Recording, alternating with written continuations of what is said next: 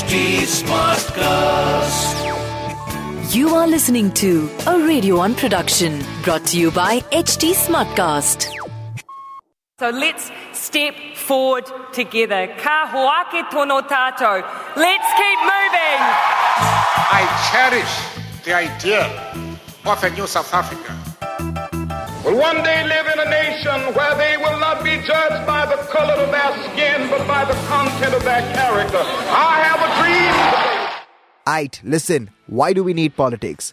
This question seems like $1 million, but isn't really. We need politics for two simple reasons. One, we're the future and we need to represent ourselves and the country in a better light. And two, because it's fun, it's interesting, and it's important. This is Aniket and I host the evening show on 94.3 Radio 1, and me along with Fabian sir getting you Politics for Dummies, where we understand politics then and now. We understand politics right and left. So, what are you waiting for? Put on your headphones and strap on, because you are going to have a ride of your life. Welcome. Joining us today is Mr. Fabian. All right, welcome back to the fourth episode of Politics for Dummies. And today it's a special episode because none of us, nor the producer, nor the host, nor the expert are in the same room.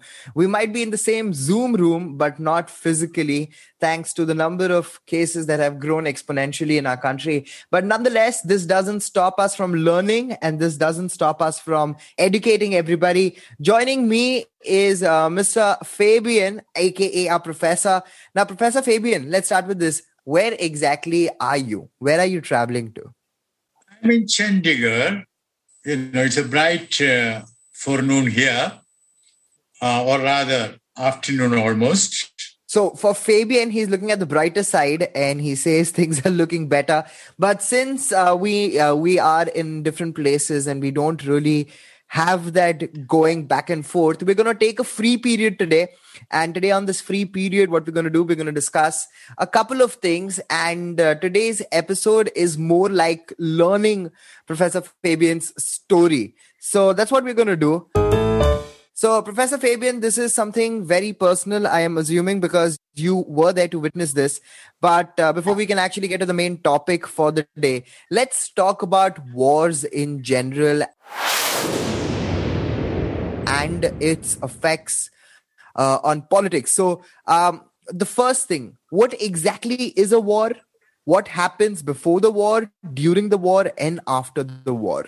Well, I hate all wars. And war is, I would say, organized killing.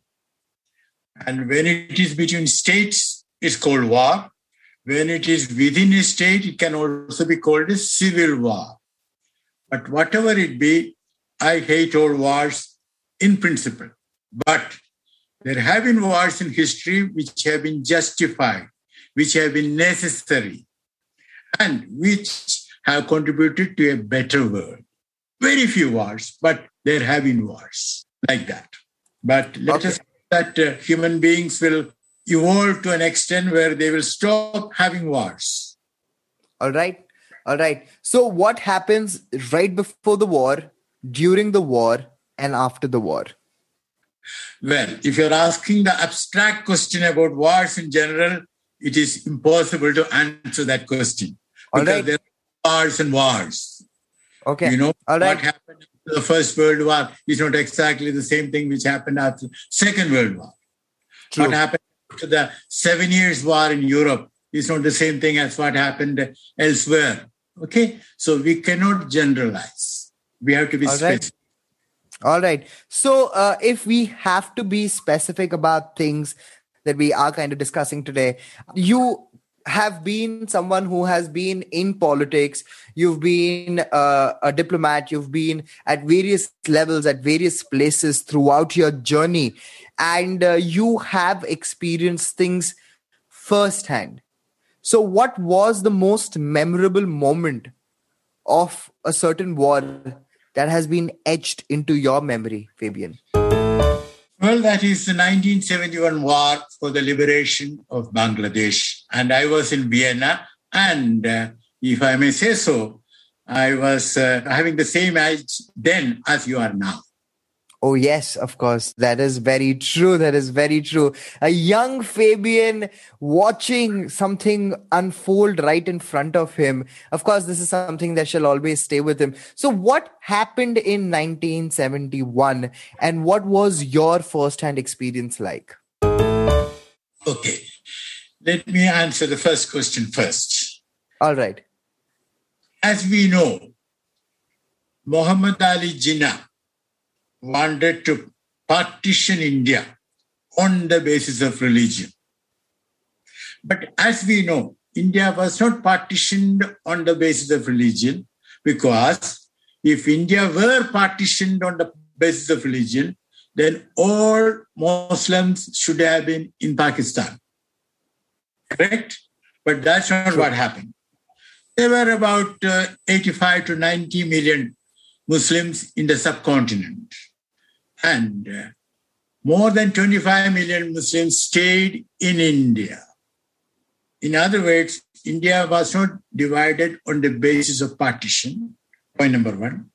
Point number two, India did not make any distinction between its citizens on the basis of religion. Hindus are there, Muslims are there, Christians are there, Buddhists are there. For independent India, it did not make any difference. Point number three, Mahatma Gandhi, we call him the father of the nation in India, but it was the non-violent struggle led by Mahatma Gandhi, which led to the liberation of the subcontinent, which includes India, Pakistan, and Bangladesh.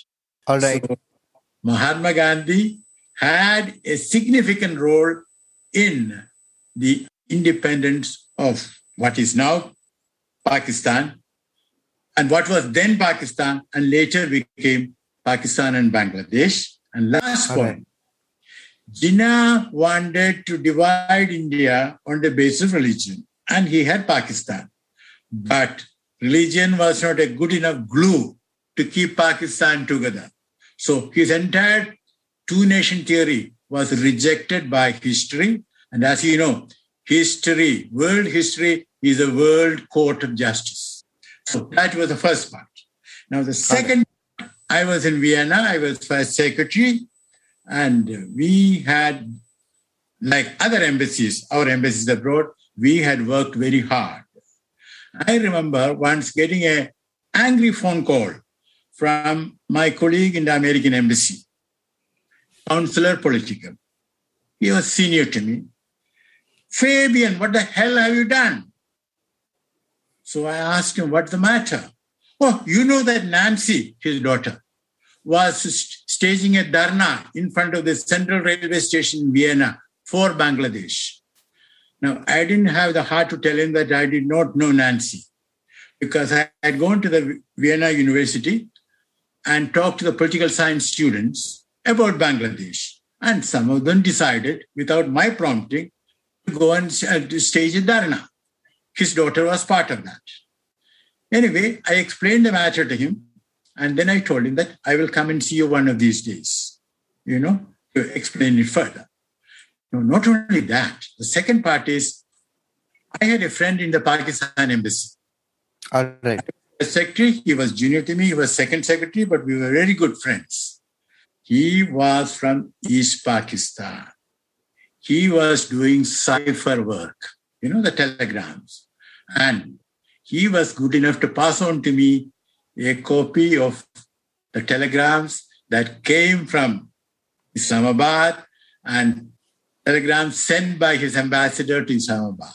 We had access to Pakistan's telegrams, which of course very promptly we sent to Delhi. So that was that.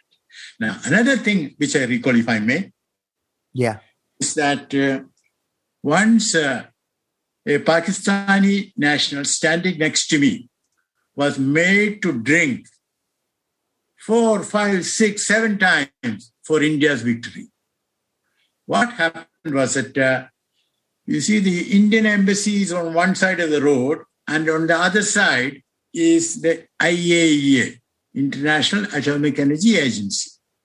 Okay. Now, a Soviet official had invited me for cocktails. So I just had to walk across. But as usual, I was late because there was a lot of dictation to do in the embassy. So by the time I landed up, I found that everybody was hostled up, including the host. And he was standing, surrounded by about 15 or 20 people. He at the center, they're forming a sort of an arc. He came and hugged me, almost suffocated me, very tight hug. And then he made me stand next to him, to his right, and he ordered drinks. And he said, "Let us drink to India's victory." All right. Drank my glass with him. Then I turned to the other side, to my right, and there was a Pakistani scientist whom I knew. He also clinked his glass with me. So he also drank to India's victory. Now, this went on again and again and again. And what I noticed was that the host, he stopped speaking in English. He started saying, "India's Gavin." Gavin is German for victory.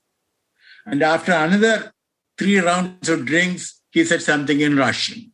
So at some point, I told him, "Look, I want to propose a toast. Next round."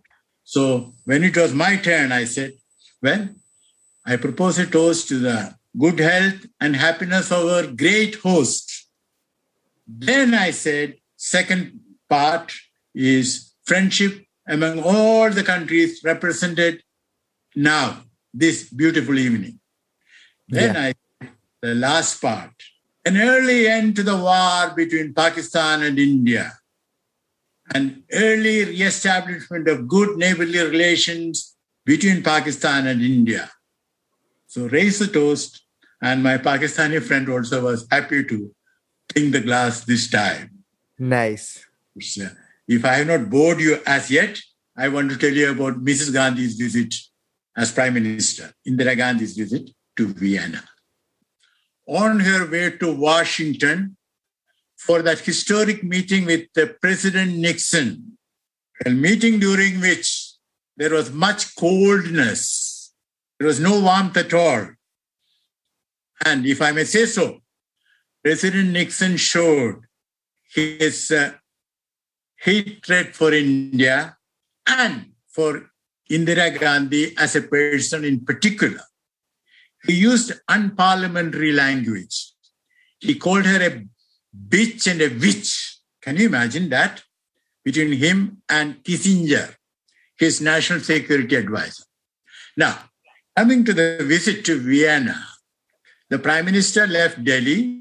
She first came to Brussels and then to Vienna. An interesting story, because as soon as we heard that the Prime Minister was coming, my ambassador's wife, Mrs. Trivedi, Vishnu Trivedi, was ambassador.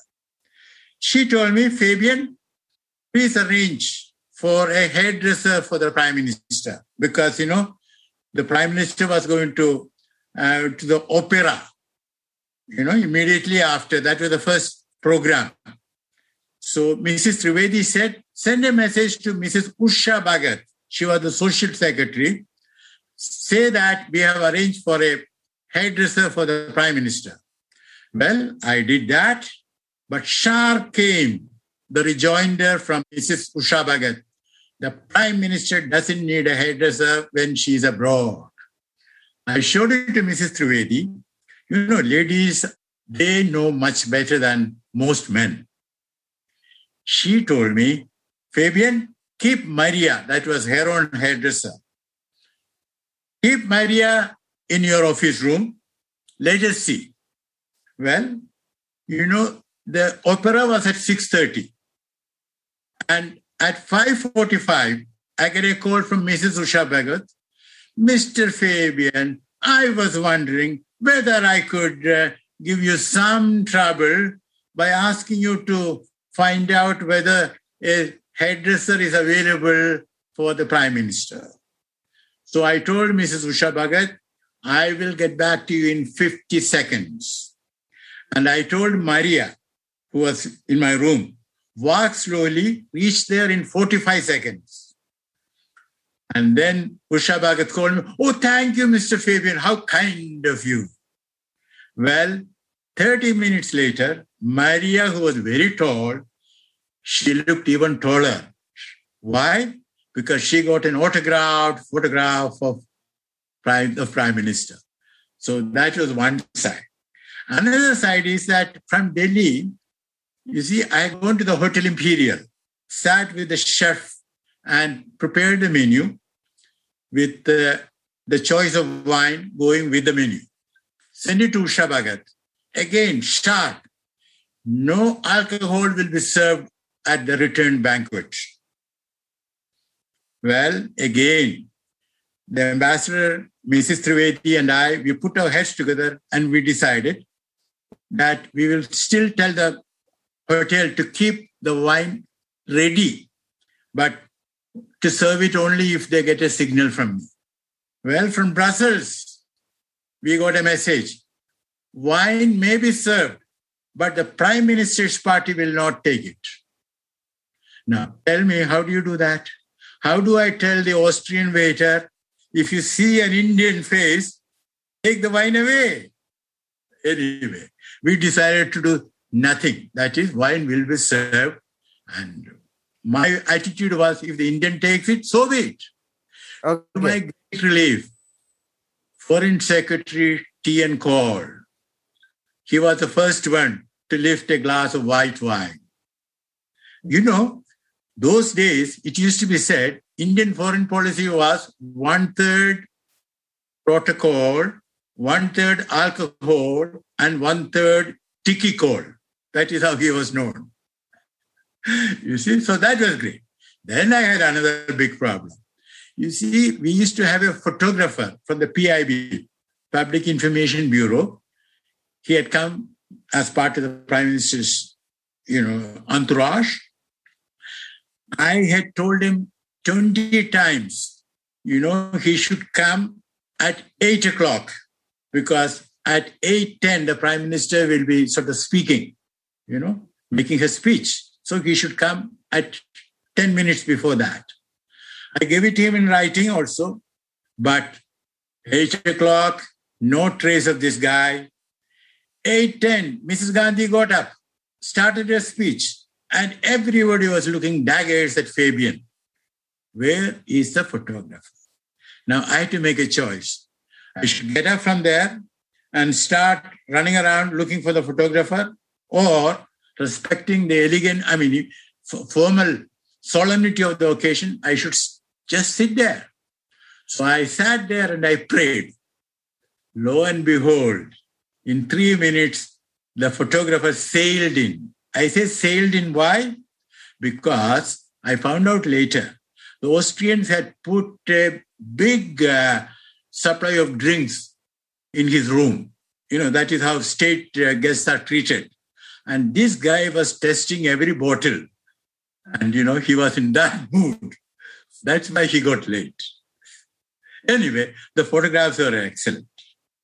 Okay, so Fabian, after that big debacle that we just had, okay, let's continue from the point where we know the story so far, that in the last 3 minutes, the photographer came, finally started taking the pictures, okay? And then what happened when Indira Gandhi was in Vienna? Well, she had a conversation with Chancellor Kreisky, and very correctly, Prime Minister Indira Gandhi gave the impression that India will never start a military intervention in Bangladesh. And as you know, while India was preparing for the military intervention, it was Pakistan that started the hostilities by bombing Indian aircraft, parked Indian aircraft, on the 3rd of December. Okay. Then the war started, and as you know, it ended only on the 16th of December. And I want to tell you something. America wanted a resolution passed in the Security Council, immediate end of hostilities, ceasefire. But the Soviet Union vetoed it. And Then Pakistanis told us through America that they wanted to surrender, but we didn't accept it. We said, listen, if they want to surrender, they should tell us directly. And Saran Singh, the foreign minister, he spoke non-stop for almost 7 hours at the Security Council to give enough time for the Indian army to make Pakistan surrender. Finally, foreign minister concluded his speech only when he got a little chit of paper saying that Pakistan has asked for surrender in writing. And then you know what he did? Saran Singh called Tiki Call, foreign secretary, and I don't want you or any Indian diplomat to go anywhere near the bar for the next 48 hours. Okay. I don't want you to be seen as drinking in public. Then he said, you should also project the impression that we did not enjoy having this war. It was imposed on us. But once we are in the war, we had to win, and we won. But we are not very happy about it, that there was a war. That is a true diplomat and great statesman that Saran Singh was. And since I am in Punjab, in Chandigarh, I thought I will say a word about Saran Singh. That is so fantastic. That is absolutely brilliant. Now, India did have a war with Pakistan. India did have a war going on with China, but we also kind of sent our troops to help other nations as well. When it came to Sri Lanka, when it came to Bangladesh, what happened with the coup in Maldives? How did India, fit into that mold when the coup happened in Maldives? What happened was that some elements, they wanted to stage a coup in Maldives, and the president ran away. And he was able to get in touch with us through telephone. And Rajiv Gandhi was the prime minister, and India took action. And the Indian military went there, and those who had staged the coup, they ran away. In other words, India took appropriate military action at the right time, without any hesitation, and was able to sort of make those who staged the coup run away. We caught them also, but point is the coup was foiled. So that was an act of using military force for upholding democracy. Then in Sri Lanka, there was a pact between Prime Minister Rajiv Gandhi and President Jayawardene of Sri Lanka. Well, I personally think, looking back, it was the wrong thing. Rajiv Gandhi signed an agreement about how a third party, LTTE, the Tamil extremists, how they should behave. Now, neither Rajiv Gandhi nor Jayawardene had control over the third party. So you and I cannot sign an agreement about the behavior of a third party over which we have no control. All right, true. Then Jayawardene begged Rajiv Gandhi for military force. We sent the military force, and we fought the LTTE. There was a civil war.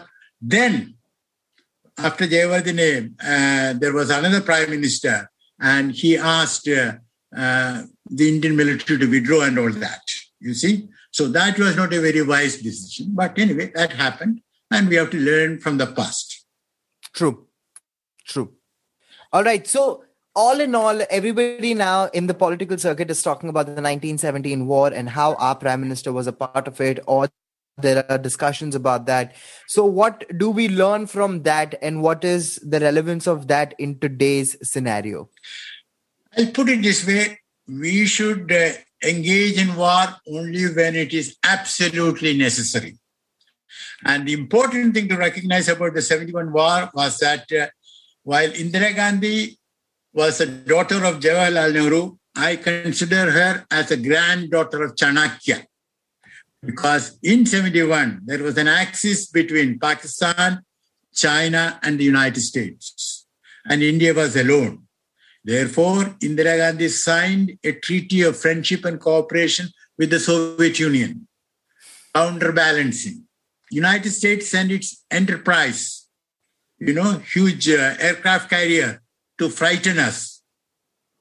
when the war was going on. But we didn't get frightened. And the Soviet Navy followed the Enterprise. And Enterprise had to withdraw.